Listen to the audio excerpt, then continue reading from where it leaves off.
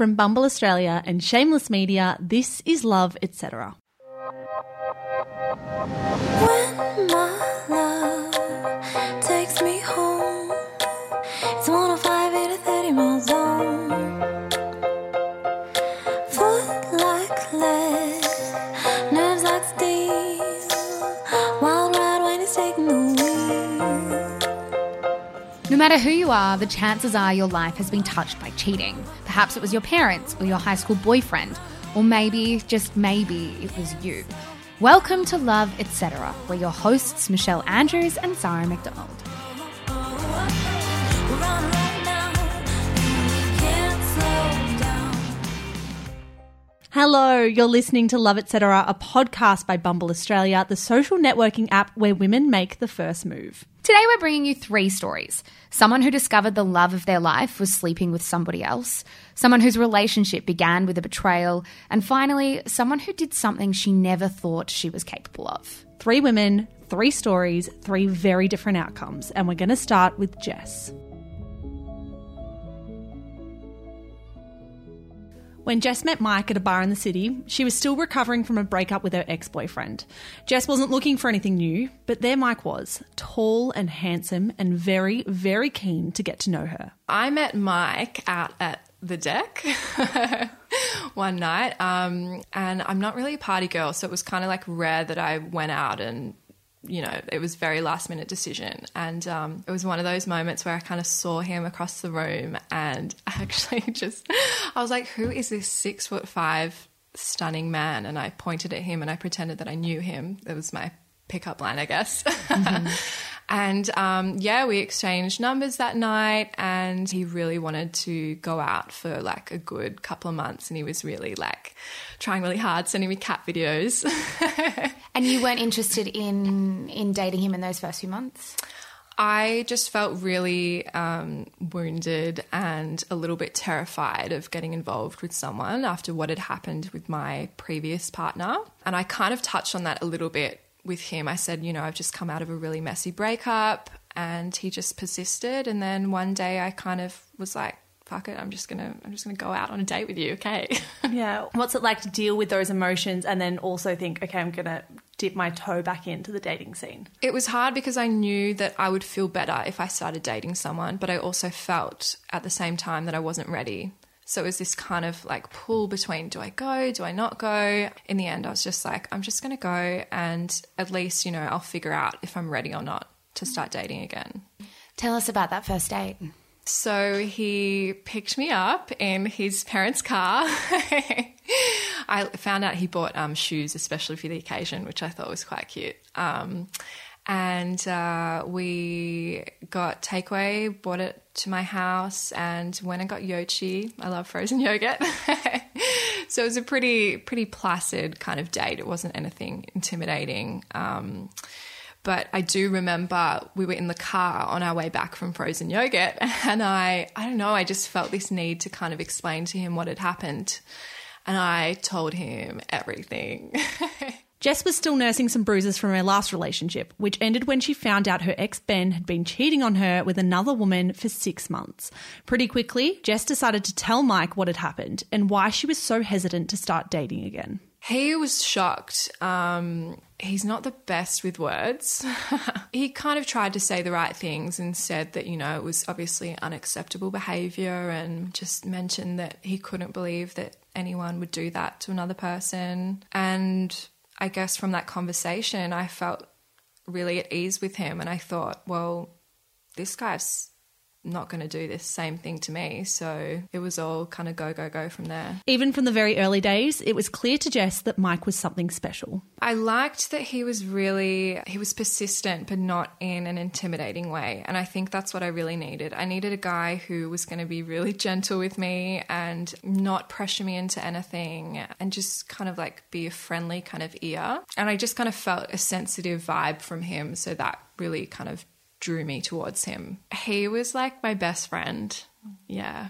I feel like it's really cliche when people say that and you kind of think, oh yeah, sure. But we like spent all the time together. We told each other everything. Yeah, he was just that person that I would go to, and I was kind of that person for him as well. We were really inseparable from the get-go, and everyone was we were kind of that couple in the group where people would say, oh, Jess and Mike, like, you know, they're perfect, they're couple goals. Yeah, so that's really hard to kind of grasp. When you look back on the good times, what are your happiest memories?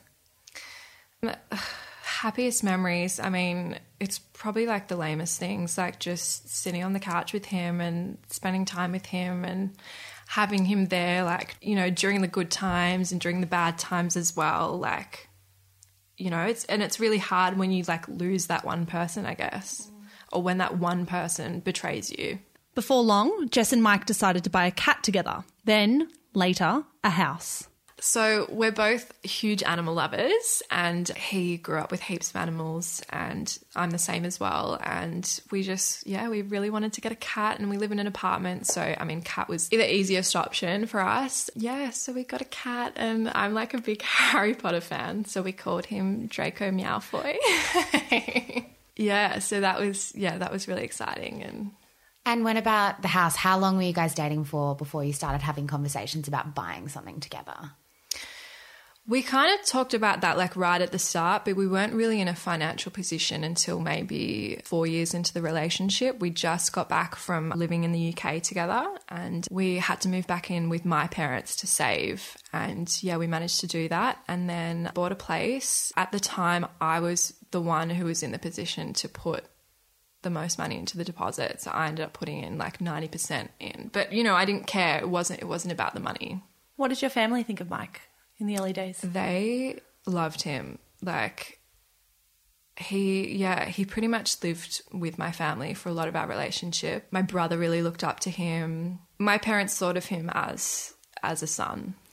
Did your insecurities from your first broken relationship ever rear their head over the course of that 6 years? They did. Like, I did think about it. You know, there'd be times where he'd go out without me, and that was my choice because, as I mentioned before, I'm not like a huge party animal. It's not necessarily always my scene. I never spied on him. I never looked on his phone or anything like that. He never gave me any reason to believe that I couldn't trust him. Was that a big thing for you that almost I can imagine if I'd been cheated on in the past, I would be really wanting to check myself and make sure that I don't let previous experiences taint my experience here? So was it kind of like you wouldn't even let yourself think that way? I tried to kind of just block it out of my head and think, well, no, like he told me he won't do it, so you have to believe him. Things were blissful. Jess and Mike were that couple, the ones you look at on Instagram with envy. They really did have it all. But then, one weekend, when Jess was away on a modelling shoot in Sydney, their perfect lives and perfect relationship took a turn. Tell me about that morning where everything changed. Walk us through that day. So I had been away previously. I'd been in Sydney for a work trip, and I got back Monday. A week had passed. We were a few months out of moving into the apartment that we bought together, and he was so excited. He would drive past every day, take photos of the progress, you know, really making plans. And yeah, I woke up that morning. It was just like any other morning. He's a very affectionate person. You know, he'd always take the time in the morning to kiss me goodbye and like pat me on the head, which was really nice. It was just a really nice thing that we had. And I remember going out for brunch with my friends that day, and I mean, as usual, they'd ask, you know, how's Mike going? You guys seem really happy. And I was like, yeah, like everything's fine. I literally had nothing to contribute to the conversation because I was like, look, we're just in a really good place. I'm really happy. Like, little did I know that, you know, 3 hours later, everything would absolutely come crashing down.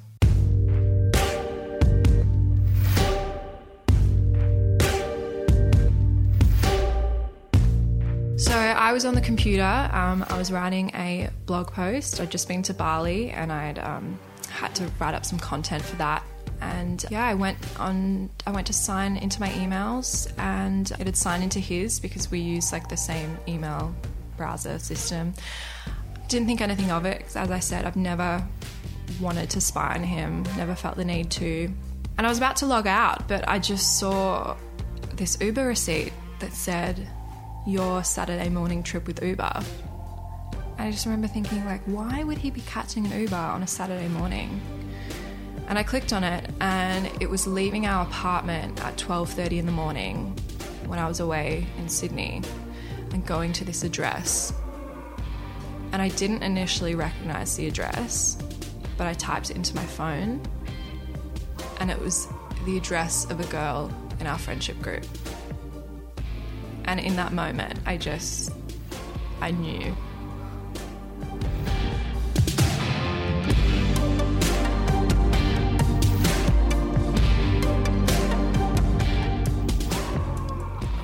What happens when you connect those dots in your head but you don't have firm answers yet, and you know this girl and she's your friend and you've had so much trust in Mike this entire time?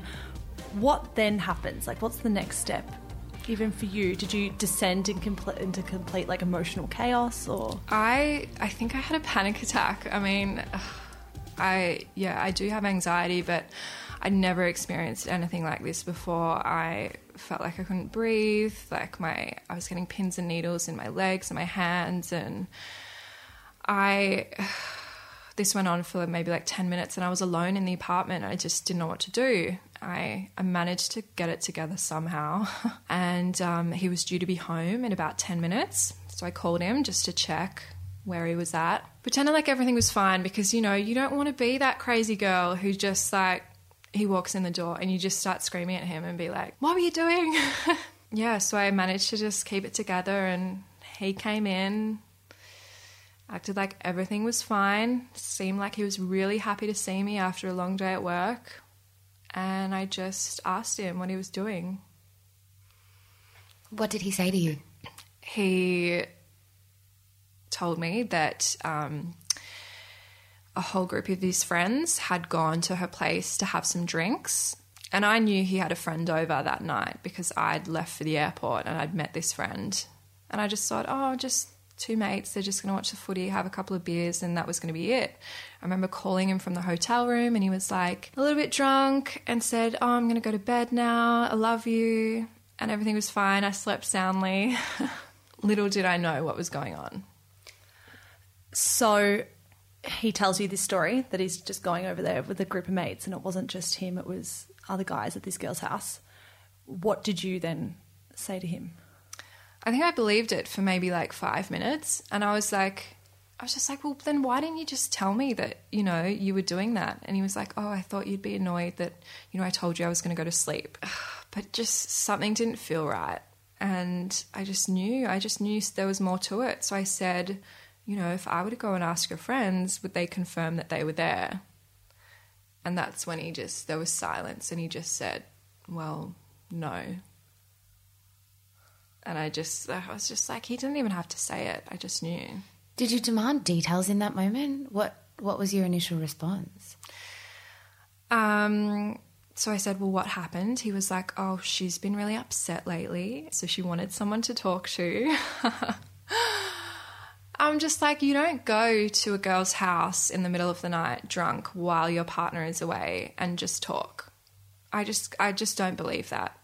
I mean, I agree, men and women can be friends, but I just think that situation is just all wrong.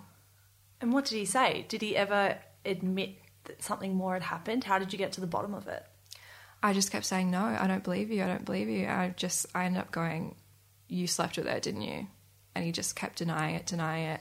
I was like, you did, didn't you? And he eventually just said, yes.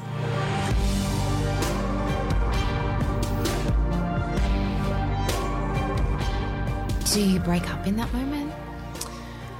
In that moment, I was just so furious. It wasn't a case of like, I didn't break down and cry. I was just kind of disgusted.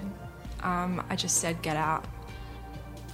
And I remember he just went to leave, and I don't know, my headspace was all over the place in that moment. And I remember like going through the bathroom and like throwing his cologne down the stairs, and like just like that's what I wanted to do in that moment. It was weird. And the girl, you've been friends with her, she has seen your entire relationship unfold. Do you message her? Do you call her? No, I didn't want anything to do with her. There's nothing that she could have said to me that would make it better or make me change my opinion of her. I just think you don't ever do that to another woman. I would never do that to another woman, even if I didn't know her. And on the other hand, how can you be attracted to a man who wants to do that to another woman? So there just was, sitting in her pure, raw, unencumbered heartbreak, facing the reality that she hadn't just been cheated on once, she had now been cheated on twice. I was always super black and white about cheating. I always said, you know, if it happens again, that's it. But I found myself really conflicted. You know, we had such a huge history and, you know, I'd found out that he'd started designing an engagement ring and was like planning to propose, and, you know, we had this place together, and I was just like, can you really throw that all away? Because I acknowledge people can make mistakes. But I think it was the fact that, you know, he denied it, and I don't think he ever would have told me if I hadn't have been on the computer that day. Perhaps if he had come to me the day after it happened and said, I made this terrible mistake, I want to make it up to you, I want to do everything in my power to fix this, then maybe things would be different and I wouldn't be talking to you right now. Yeah. Do you think it has happened in the past?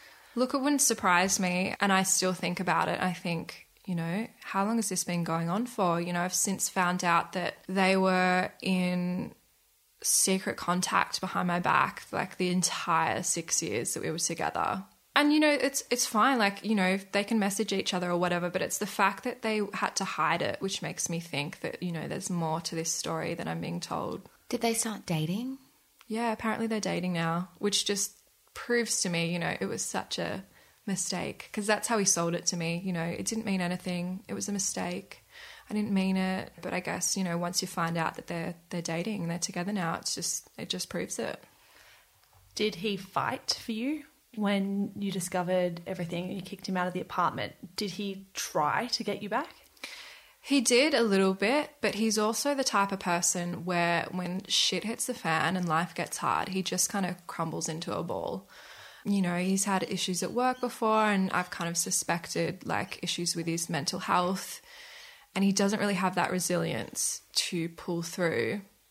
And, you know, when I saw that he wasn't at my feet begging me to forgive him, I was just like, it's not worth it. I want someone who's going to be all or nothing. What happens to a friendship group when this happens? This was like really devastating, and yeah, something I thought that wouldn't upset me as much as it has. But, you know, they know everything. Like I contacted a lot of them in the days afterwards because I was just like, I want to make sure that everybody knows like what actually happened. I don't want to give him the chance to drive this narrative. And, you know, everyone said all the right things. They were like disgusted in what he'd done and what she'd done as well, because obviously they know her very well.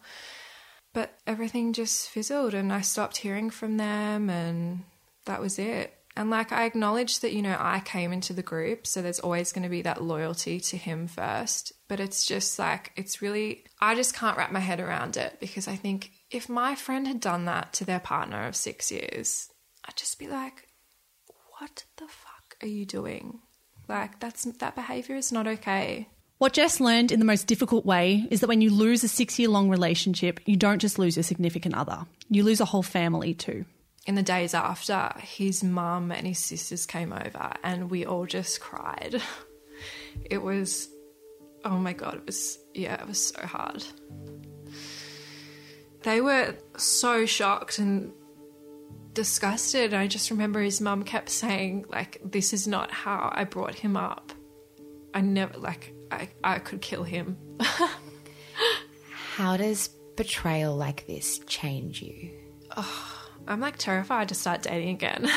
And I'm like, how do I possibly explain this to a new partner, what has happened to me, without sounding like a crazy, wounded animal?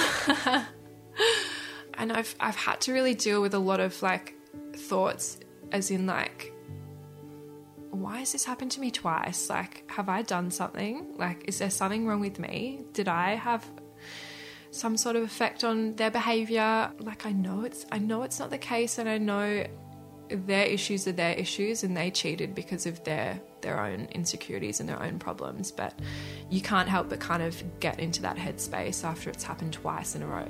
You're a model. I don't know if this is projecting, but do you think on some level that maybe these men feel threatened by you and by your desirability? Like, objectively, the world sees you as a desirable woman. Do you think there's anything in that maybe they feel so insecure about that they act out in this way? It's funny that you say that, because I've been seeing a psychologist and she sort of kind of mentioned something along those lines. And Mike had even said to me on the odd occasion, "You're too good for me, you're going to leave me." I mean, I don't know if that's him trying to kind of like plant the seed to like end the relationship, but he was definitely insecure at times with what I did for work. What's next for you? Oh, God. I've sold my share in the property that we bought, which I think is going to be a good thing, because I couldn't imagine moving into a place that we had bought together, even if we hadn't moved into it. Yeah, I don't know. I guess I'm just trying to work on healing myself, have time for me. I'm kind of one of those people who, when they're in a relationship, they don't give enough time to their own goals and bettering themselves. So, I mean, that's going to be my aim at the moment. Yeah, the thought of dating is very scary. Do you have any contact with these men anymore? Would you ever consider having a conversation and sitting down with either of them to discuss what they did to you? I don't have contact with Ben, the first guy. I have been in contact with Mike, and a lot of it is my own doing, because, and I know it's unhealthy, but there'll be times where I'll just be thinking, so was this a lie? Like, were you cheating on me then? Like, what did this mean? Like, why did you tell me that I was the best thing that ever happened to you and then you did that? So I think because it's still quite fresh, I still have a lot of questions, and you know what? I don't think I'll ever get my answers as to why he did it, but it's kind of just like the process I'm going through right now. As for other women who might have found themselves in this position too, Jess has some advice that she wants to give you. I would say to these women, don't blame yourself for what these people did. I spent a lot of time in the early couple of weeks where I was actually too embarrassed to tell a lot of my friends and my family, because I felt like they'd look at me and be like, oh, like, silly Jess, she's in this situation again, like she's only got herself to blame. Just try and seek help out wherever you can. A lot of people have really surprised me. There have been people who have just been so amazing and so supportive, and I think it never goes astray to also seek professional help if you're in that position. I've already been seeing a psychologist for anxiety, but being able to talk to somebody about what had happened and kind of getting a bit of an idea around how people work, how different people work, and their commitment styles and attachment styles and stuff like that, I think has helped a lot and given me like a little bit of clarity on the situation.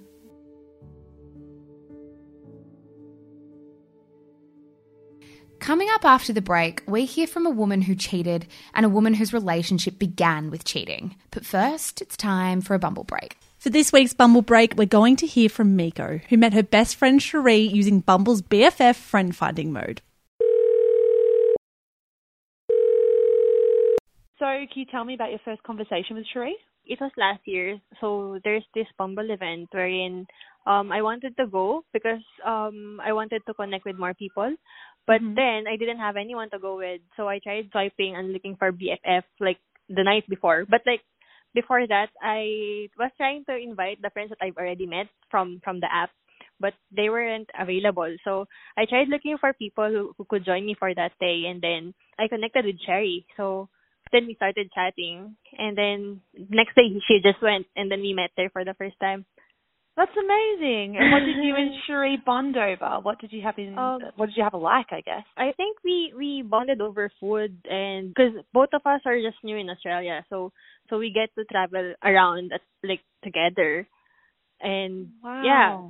Usually it's just the food and going around, and we have like similar interests. So I think we got along well. When I met her, she was just like, it was her first week here, And it was already my first year, but then I didn't get the chance to go around because I didn't have friends. That's why I went to Bumble to look for friends. That's amazing. Yeah. And what do you like about your friendship together? What are your favorite things? It's good to have someone who can just come with you around, like after work. You get to meet your friend, do stuff together, watch movies, eat dinner, and like well she helped me move apartment, so she also gets to sleep over in my house. Really? Yeah. That's amazing. You must be pretty glad that you swiped right to her on Bumble. Yeah, then. yeah. I didn't really expect that the friendship would last long because some friends just fade away. So for this one, it's just fun that she stick around and like we get along so well. How long have you been friends for now? 1 year. 1 year. Since the time that we matched from the app and then we met until now. Yeah. Sign up to Bumble Australia today and make the first move. 1 app, 3 modes, 1 mission. Anna was on a trip to Bali with some girlfriends from university when a boy named Marcus sat down next to her at a restaurant. It was one of those crazy nights in Mexicola. If anyone has ever been to Bali, I'm pretty sure you've been in there. And we were just sitting at this table, and the whole night, you know, when you're like a group of girls and guys keep coming up to you and you're like, sorry, it's my friend's birthday, not today. So he sits down next to me and I turn around and I'm like ready to tell him, you know, no, sorry, not today. I turn around and I just look at this guy and he had the most beautiful green eyes and I just couldn't get my words out. It was ridiculous, and I'm not the type of person who is usually like that. So I just kind of stared at him and he's like, hey, how are you going? You know, in his Australian accent. And I was just like, hey, so nice to meet you. And honestly, what felt about 5 minutes, according to my friends, it was like more like 30. He was making all kinds of jokes, Australian banter, you know, that type of stuff. And he asked me to come out with him, his friends, everyone that was there. He was on a footy trip. Classic Australian boys. And I said, sorry, it's my friend's birthday. There's no way I could come with you, you know. And he kept saying, oh, no, like, just one night. But I just told him, no, sorry. I'll give you my number. And somehow I just ended up giving him my Snapchat, very millennial. While she was flattered by all the attention, Anna didn't think of Marcus as anything more than a flirty stranger. After all, her hotel was an hour-long drive away from his. And then on top of all of that, Anna lived halfway across the world in London while Marcus lived in Melbourne. After she left the restaurant, though, Marcus had other ideas. So he continues to text me, where are you? What are you doing? And this was about 12 a.m. It was really late. And I told him, I'm at home. It's really far. It's an hour away. Don't bother coming. It's fine. And he goes, no. I can't stop thinking about you. I want to see you again. I can't wait. And I was like, what is happening? Because I'm usually not the type of person who's like, oh, my God, this is an amazing guy. I need to see him again. I'm just like, whatever, you know. I'm not very romantic. I'm not very into this whole love at first sight idea. So I started to get really nervous. I'm like, oh my God, I'm going to see him again if he actually comes. I didn't really believe that until he actually stood there in front of me. So he did come. It was about 1 or 2 a.m. at night. The whole hotel had been closed off. There was only one man still at the reception giving us a bit of a stare. So I told him, look, you can't come up to the room because my friend's asleep. So we decided to have a walk on the beach. So there Anna and Marcus are on the beach having their first proper conversation in private. It was a night Anna looks back on as the most romantic of her life. I liked his courage and his banter, and it was beautiful. It was a clear night. We could see all the stars, and we were just talking about family, friends, you know, all the important things, and it just came so naturally that I don't think I ever had that with anyone before. I literally met him like for an hour, you know. It was so weird for me. And we had this really good conversation, and just we sat down on this little made-up thing on the beach and laid down, and I was looking at the stars and just having a conversation with him, and I just see this shooting star across the sky, and I couldn't believe my eyes. And I'm like, oh my God, Marcus, look, there was a shooting star. And he's like, oh my God, I missed it. This is ridiculous. I've never seen one in my life. And I think in the next 2 or 3 minutes, we saw about 5 shooting stars across the sky. And it was so weird for me because it sounds so cheesy and so ridiculous, but it was like something had happened in the universe, or like my universe at least. It was so strange, and seeing those shooting stars just made it feel more special and more important in a way. The next day, Marcus made all of his friends travel to see Anna again at a beach club. She stayed with him the following night at his hotel, and things between them were utterly blissful. That is, except for one teeny tiny thing. When Anna started talking to Marcus's friends, something didn't sit right. So then I started talking to those guys, and I was like, because I had added him on Facebook at that point, and he hadn't accepted me, which in hindsight should have been a red flag.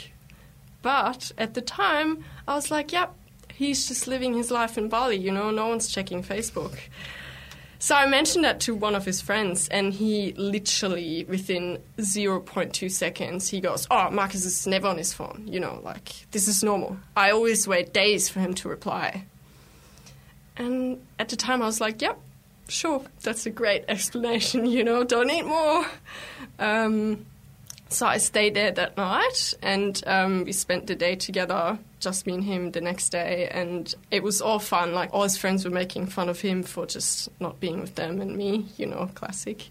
And then the next day, which was going to be the last day. So this is almost like you've spent 3-4 days together, and you have been inseparable since the moment you met. Yeah, pretty much, yeah. We had, breakfast together. We would have lunch with my friends. He would come with me to see them. And then it was like we were together, It was like we were a couple, and we would, I just have these memories of me, like, how everyone has a scooter in Bali, and he would sit at the front and I would sit at the back, and he would just stroke my leg, and I would just watch the sunset or, like, watch all the palms go by. And it was crazy. It was such a good feeling, I just felt so calm and happy, and I didn't even think about that I had to leave him in a couple, 2-3 days, But then that morning, Marcus was in the shower when his phone went off. Naturally curious, Anna leant over to look. He had a notification on Instagram saying someone had liked his picture, and when I had asked him if he has Instagram to add him, he said no. So immediately then I was like, this is fishy, something's going on here, why would he not tell me that he had, it was weird. And he still hadn't accepted my friend request on Facebook. So, women's intuition, I was like, something's going on here. So I went into the bathroom and I'm like, so you do have Instagram? And he's like, yeah, well, I don't use it that much, so, I just didn't tell you. And I was like, right, so why don't you accept me then, And he's like, yeah, I'll do that later. And I'm like, no, something is going on. There's something you're not telling me. Is it like, is there someone else? Like, are you in a relationship? Did you lie to me? And he just stopped what he was doing, and he kind of looked at me and just couldn't say anything. And that's when I knew that there must be someone else.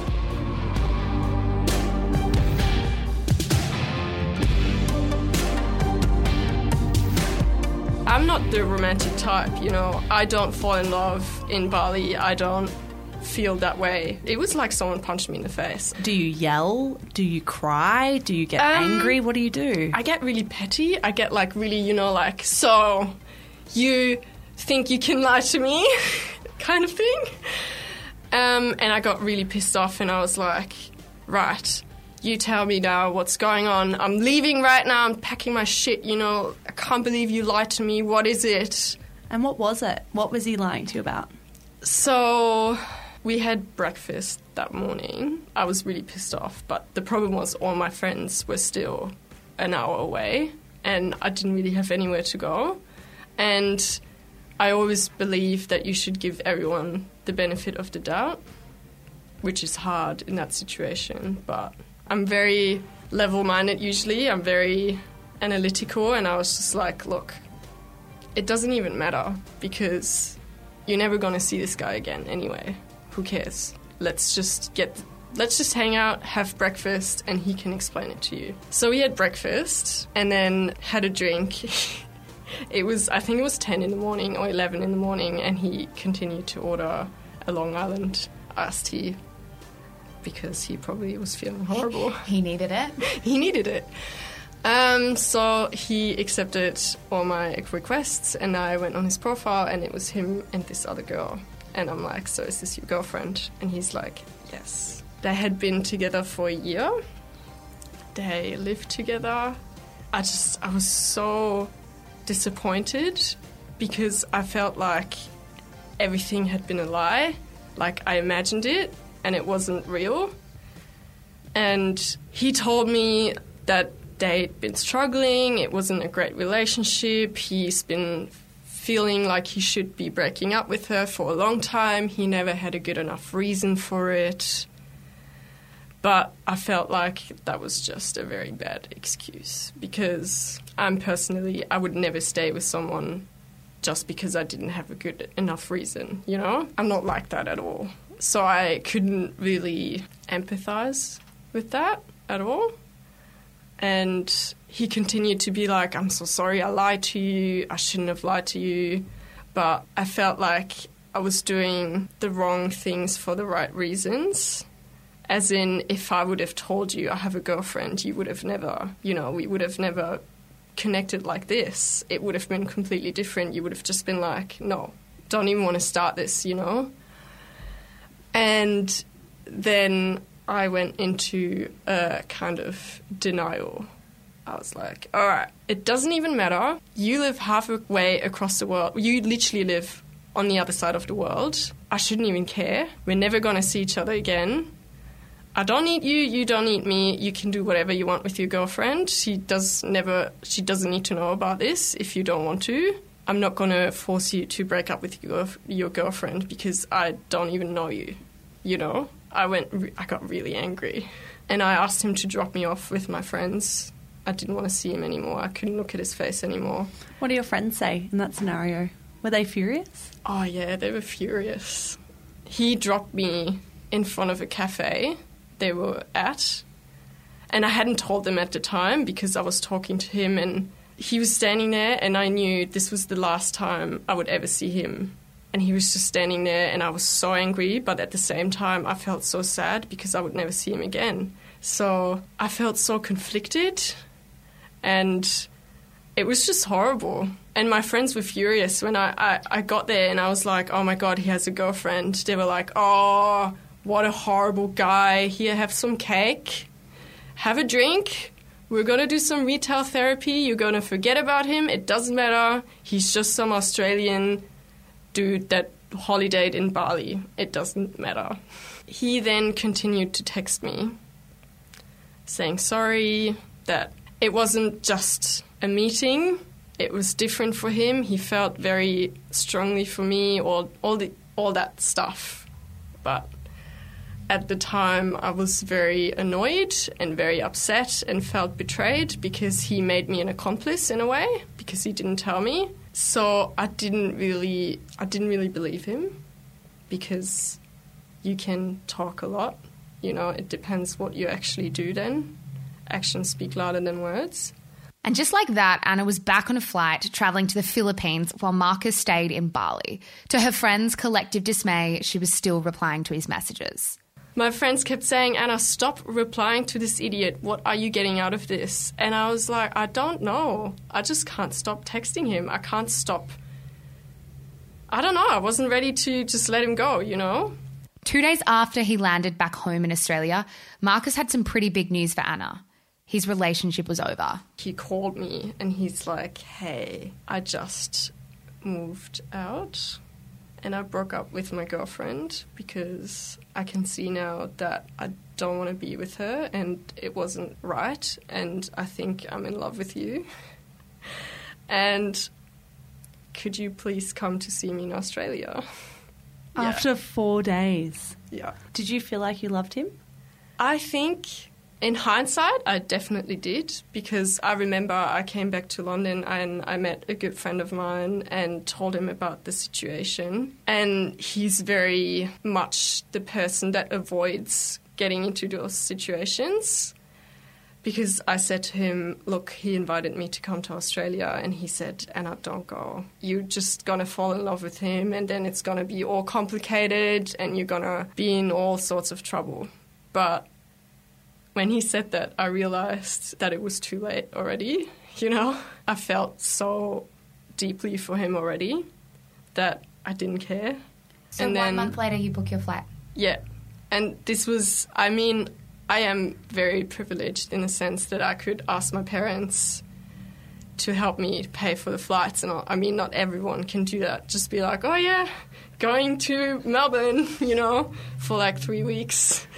But my employer at the time, they were really easy on me with like when to work, when not to work, because it was sort of an internship, but not paid really well. So they were like, it's fine, you can go. And then, yeah, I booked my flights and we didn't stop talking for all that time. We would speak pretty much every day. There were occasions where he had to be like, look, don't text me or call me for the next 2 hours. I have to pick up some stuff from the flat and I don't want her to see that you're texting me, because I don't want her to think you're the only reason that we broke up. You're like a tiny portion of that. What do your friends say when you say, I'm flying back to Australia to see this guy? They said this is a dumb idea, of course. But I actually made a deal with him. I said to him, if you come to London, I'll come to Australia. So he booked his flights to come to London with me, and I booked my flights to go to Melbourne. So we were flying back together on the same flight to London. Yeah. So I was going to Melbourne for 3 weeks, and then we would go back to London for 3 weeks together. Yeah. So you committed to 6 weeks together? Yeah. After 4 days? Yes. After their 6 weeks together, 3 in Melbourne, then 3 in London, Anna and Marcus spent 6 months doing long distance, trying to figure out how they were going to make this work. Eventually, it was decided. Anna would move to Melbourne and they'd live together. How does it feel to go into a relationship with someone who you probably don't trust or might suspect that they will be unfaithful down the track? That's a really good question, because that's the first thing I thought about. Because you know that saying, you lose them how you get them, or something like that? That's literally what I was thinking about. But I was really honest. I told him how I felt, and I told him that that's a concern for me. But he just felt drawn to me, just like I felt drawn to him. And he said, look, I wouldn't have done all of this if I wouldn't feel like that towards you. And at the end of the day, as he said, it wasn't just me. I wasn't the reason that he broke up with that girl. It was more that I was the last straw, kind of, because then he realised what it could actually be like to be with someone he would be happy with and not argue with all the time or have issues all the time. Was it even that you felt like your bond was stronger than anything else? That Yeah. you guys had such a strong connection that no matter what, you would survive it? Yeah, I think we just had such a strong connection, and he was like my best friend immediately. I knew I could speak to him about anything. He wouldn't judge me for anything. I could just be honest about anything that I had wanted to. And yeah, it's just, I can't even describe how it felt. It was just so good. Still to this day, like, his brother always makes fun of us, like, saying get off each other, because we're just so, I don't know, I'm so in love, and so is he, you know. His family's never seen him like this. They're always like, oh my God, he's literally so in love with you. And how's your relationship with Marcus now? Oh, it's very nice. I think because we were apart for so long, because after, obviously, we had been together in London, he had to fly home and I had to stay there. And I think being away for so long and not being able to be with each other just makes us appreciate each other so much more now. Like every day, if I come home or he comes home, we hug each other and we tell each other that we love each other. And there's just, I think, so much appreciation of being able to be together that a lot of couples who are so used to being together and seeing each other maybe don't have. I think that makes it extra special in a way. We live together in Northcote. We fostered a dog together. Yeah, we've been on little holidays together. Yeah, it's hard because I don't know that many people in Melbourne and I'm still new, and if you don't go to uni, it's very hard to find friends very easily. But I'm very happy to be with him, and I couldn't imagine not being here with him, honestly. How do you feel about cheating now? To me, cheating is one of the worst things you could do. Cheating is unnecessary. Cheating is something that can be avoided, I think. I think it depends. It also depends what you do after you cheat. You know, there's cheating and there's cheating. You can cheat with someone else, come clean, and then be like, look, this actually made me realize that so-and-so. Or you can cheat continuously and betray your partner. But I also have a very strong opinion in the sense that if you cheat, it's almost your responsibility. It's not your partner's responsibility. You're the one that has to live with cheating on someone. And that constant paranoia, or I don't know, I think it's almost worse for the person that is cheating than for the person that's being cheated on. Because hopefully, obviously, you'll find out at some point and then you can move away from that person. But I don't know if I could ever live with myself, you know, to continuously cheat on someone and betray them in such a way, because I think that's just very deep emotions, and to betray someone in such a way is just horrible. I think it just ruins their trust for future relationships.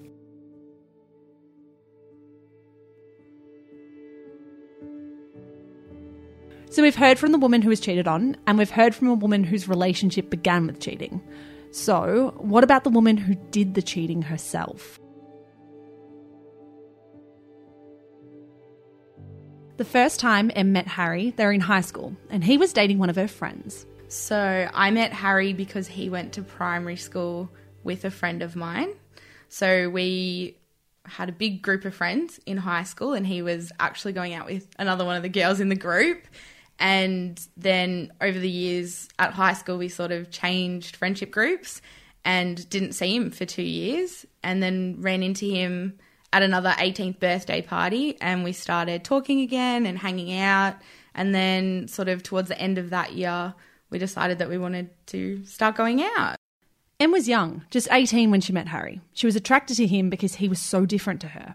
We definitely push each other in very different ways. We're the complete opposite. He's very articulate and thinks everything through, and I'm very just get up and do it and not really think about the consequences. So in that way, together we were always better than apart. Those first few months, she says, were reminiscent of most high school relationships. Very high school relationship-y. Looking back, it was you'd see each other at the parties on the weekend, and maybe after school you'd hold hands walking home from the bus. Like, it wasn't anything more than that, really. It was very teenage, and the commitment, I don't think, was what it is now as a, 20-something. You have much different priorities. How was that when you say the commitment wasn't the same? Was it that you would both kind of look outside the relationship every now and then, or you'd notice guys, or you just didn't feel like this was a one and done thing? Yeah, I think being 18, you sort of don't, I didn't ever expect that would be it. It was like a trial run, I guess, if you like, and then see what you sort of like in a partner and what you don't like, and sort of then develop on from there. There wasn't sort of many people that I knew that had one relationship and that was it. So, after 6 months together, Em ended the relationship. She felt like there was more out there, more of the world to see, more people to meet. I broke it off. I decided that I didn't want the pressure of being in a relationship that was becoming very serious very quickly, and I wasn't ready to put my life on hold for someone else. So I wanted to travel, I wanted to work in a different state, I wanted to volunteer my time, and I felt like I couldn't do that completely and also consider someone else's feelings and time in where I wanted to take my life. So I decided it was probably more fair to do our own thing than to string each other along and no one could sort of move forward. So I was living in rural Australia, working in an Aboriginal community. So I was doing the absolute opposite to dating and seeing other people. For that year, I was working in a school and just gave everything to that experience. I took the time to learn about myself and learn about the country and different people, and I really wanted to make the most of that experience. So you got home, and did he come to you straight away and say, it's you? So when I first got home, I sort of just stayed at home for the first couple of weeks to readjust to life in Melbourne. And he wanted to hang out a lot and talk a lot, and I was just sort of not interested at all. I'd just gotten back and I was like, no. But I had missed him a lot, and I'd missed the place that he filled in my life. And I definitely missed the way that he thought things through and his sort of more considered view on the world, because I had no sort of thought processes. I'd just do anything and then deal with the consequences. And so that got me into a little bit of trouble. So I did miss his influence on me. But he came over a couple of weeks after I got back, and he sort of said, we're apart for a year and I don't want to do that again. If you want to go somewhere, I want to come with you. And if you'll have me, I want to be with you. And it was what I wanted. I decided that it was what I wanted, and I was a better version of myself when I was with him. He's a very gentle person and he's very kind. He would do anything for anyone, and he always puts himself last, but in a very careful and sensitive way. He would never make someone feel bad if he needed to help them. It didn't take Em being home for very long for her to realise it was Harry who she really wanted to be with. Pretty much straight away, and it was pretty full on, and my family have always loved him and got along really great with him. So he was coming over all the time and sort of helping me readjust to my back to normal life. At this point in her life, as Em begins reacquainting herself with home with Harry by her side, she's also especially close with a boy called Nick. Nick and Em had been friends since their high school days. Nick has been one of my best friends for years, since probably year 10 at school. We've been really good friends in like a big sort of friendship group. There was lots of boys, lots of girls, everyone just hung out all the time, and it was really just a really easy friendship. There was never any drama. It was just easy. Did you ever feel anything for him? I always had, and probably will have somewhere, a soft spot for Nick. When we were younger, it was never really the right time. I liked him. He didn't like me. He liked me. I didn't like him. And we sort of did that sort of dance for a while, but we always were really comfortable around each other, and we were always happy to hang out together, and it was just easy and fun. Harry knew of Nick, but they went to different schools. They didn't have the same friends. The only connection they had was that they both knew me, and they both were probably always a bit wary of the other. So as much as could be avoided, they were never at the same events or parties. Em knew her relationship with Nick created an awkward dynamic. For one, Harry never quite liked being around Nick because he always suspected something might happen. It was an awkward dynamic a little bit. more so because Harry wanted to avoid Nick because he thought something would happen, and I spent so much time assuring him that it never would, and that I didn't feel like that about him, or if I did at one stage, I don't anymore, and nothing happened and nothing was going to happen. So there was a lot of reassuring each other, and I think once Nick got a sort of longer term girlfriend that everybody sort of knew, that's when things became a little bit easier. I felt like the trust was a bit stronger because he had someone else as well. While Em was dating Harry, Nick was dating a girl called Brittany. My relationship with Nick's girlfriend, Brittany, was we'd been to school together. We were quite good friends through school. We did a lot of the same extracurricular activities. We hung out in a lot of the same circles. She wasn't my best friend, but we definitely had a friendship there. And I was happy for both of them that they were together. She was very, very clever, extremely, extremely clever, and was always a genuine friend. She had her sort of close friendship group, but she was always nice to everybody. She was never one of those people that were nasty in the corridors at school or anything like that. Was Brittany ever suspicious about your relationship with Nick or your friendship with Nick? Did you ever feel that? I don't think that she was ever suspicious. She, over the years, made a few comments like, oh, why aren't you two together? Or, oh, did anything ever happen between you? And whenever those comments came up, at that point, nothing had ever happened. So it was always just a bit of a joke, and we would always laugh about it and always laugh it off. So I'm not sure how much actual suspicion were behind those comments, but I would presume that it was something that she had thought about. So Em had been home for 2 months and her relationship with Harry was going pretty well. They were strong. They weren't just in it for fun. They both knew they were in this for the long game. And then she went to a party. Yeah, so 2 months back, went to a party. Harry wasn't there. Nick and Brittany were both there. It was at Nick's house, and it was for one of his friends. It was some random event that ended up at.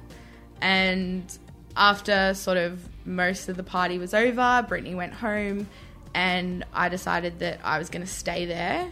And Nick and I and a few of the other boys, we were just chatting, and it was fun and normal, and nothing was sort of anything more than that. And the night got later and more drinks were had, and then Nick and I went upstairs and ruined a friendship and never spoke about it since then with anyone else. And even between the two of us, it didn't come up. As soon as it was done, I wanted to go home because I knew that I'd stuffed up. But on your P plates, you can't. You have to wait till the morning to drive home.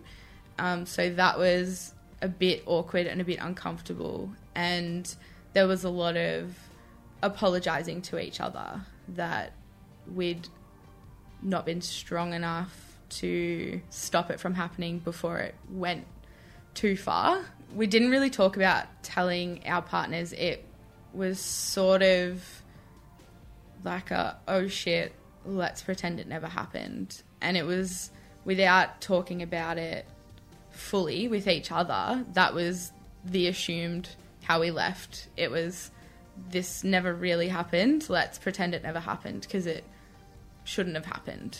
I definitely wish that I could change my decision of what happened, but I also think that I would have always wondered if there was anything there until it happened. Whereas now I'm not confused at all. I don't sit now and wonder if there was anything there with Nick. I know that there never will be anything. So it was sort of closure on this sort of back and forth relationship that went on for years without anything actually eventuating, and now it was ended. So in some ways, the cheating made you more sure of what you had with Harry. Yeah, absolutely. So strange. Her relationship with Nick then began to disintegrate. Around Nick, I wasn't too worried. We stopped hanging out as much as we were, and we stopped sort of messaging each other every day. It became like any other sort of distant friendship rather than the sort of really strong best mate relationship that we had until then. He decided that he wanted to put a lot of time into his relationship, and I decided I wanted to put a lot of time and effort into mine to try to make up for what I'd done without actually telling Harry why I was making up for something that he didn't know about at the time. I think I tried to be as normal as possible around Harry, but when you're trying, I think it's a lot harder than what you think it is, and someone who knows you really well, I think, can tell. I felt really guilty because I'd felt like I had really betrayed him when, if he had done the same to me, I don't know how I would have reacted. So I think I wouldn't want to know if it was the other way around, the exact same situation didn't mean anything or eventuate into anything. I don't think I would want to know. So I think that's what made me decide that I wasn't going to tell him. Em says the infidelity didn't make intimacy difficult, nor did it really eat away at their relationship. The struggle, she says, was mostly internal. Honestly, it didn't make anything else really difficult, I don't think. For me, I think it was mostly internal, like struggle that I was going through. I don't think much else suffered because I'd been away for a year doing what I was doing and he'd been at home at uni. I sort of always justified it in my head that, oh, well, who knows what he was doing while I was away. So I think that's how I justified it for myself.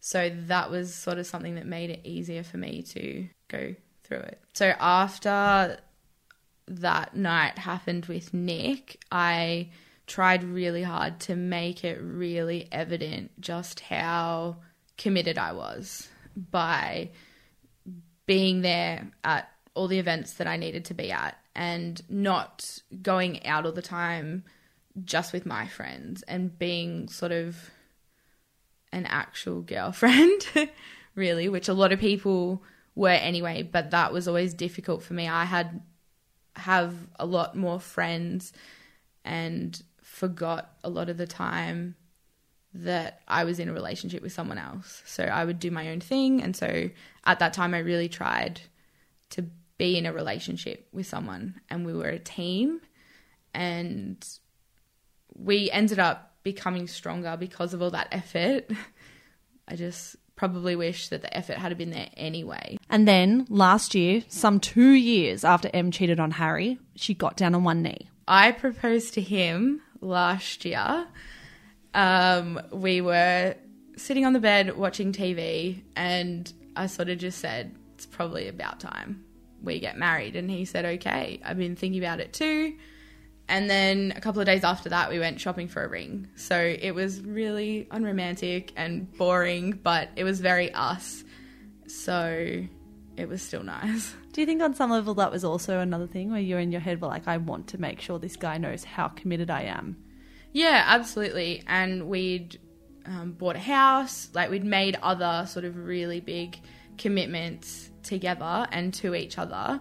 And it just sort of felt like the next logical step.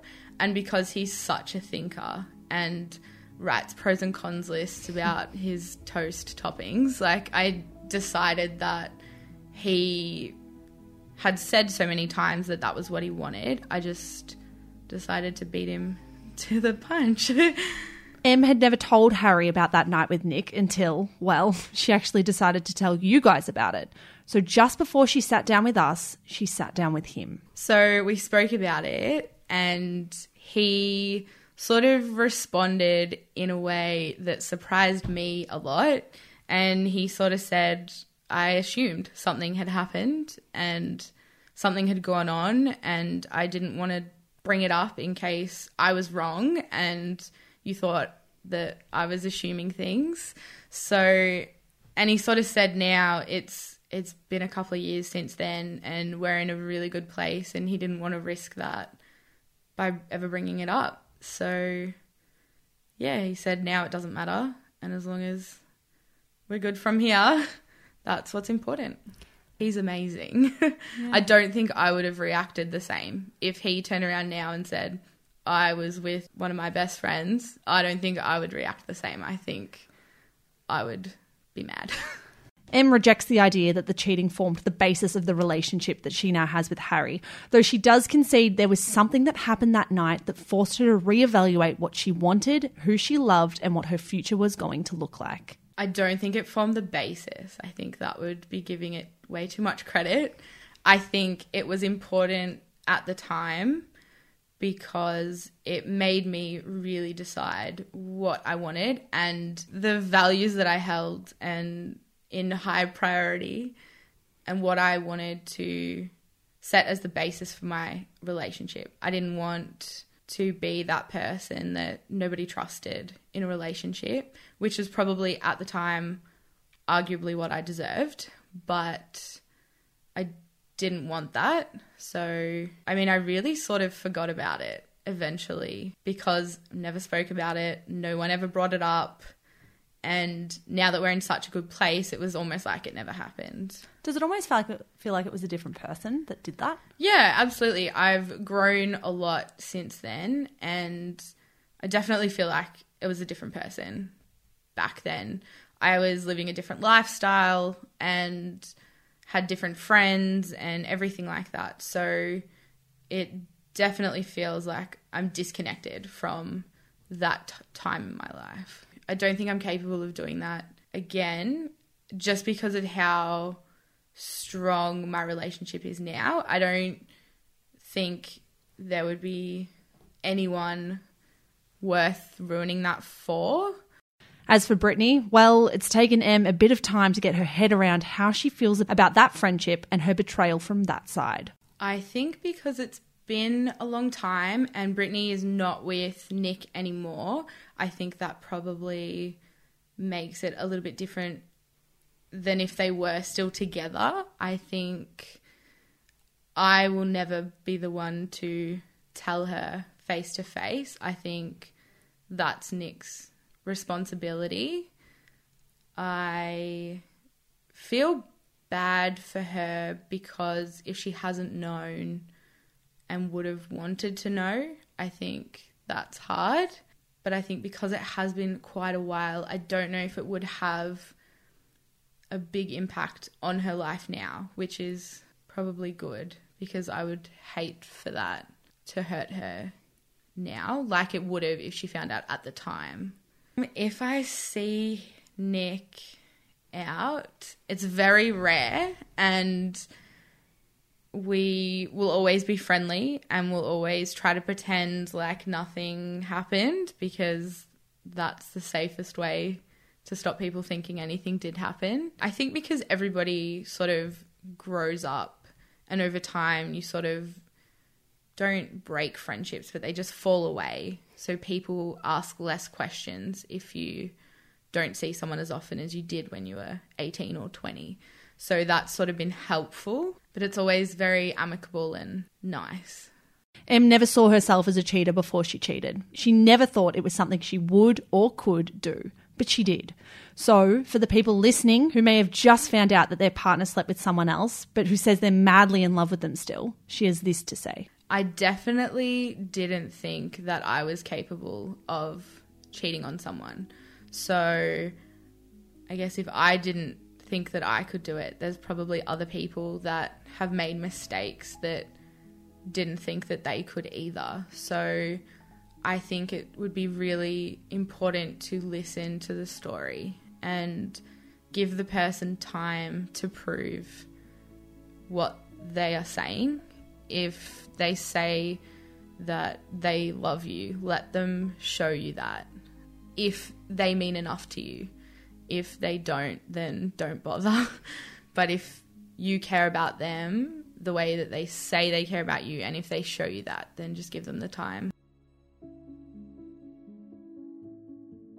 Love Etc. is a production of Shameless Media. Sign up to Bumble Australia, the social networking app where women make the first move towards friendship, professional and romantic relationships. We will see you guys next Friday. See you then.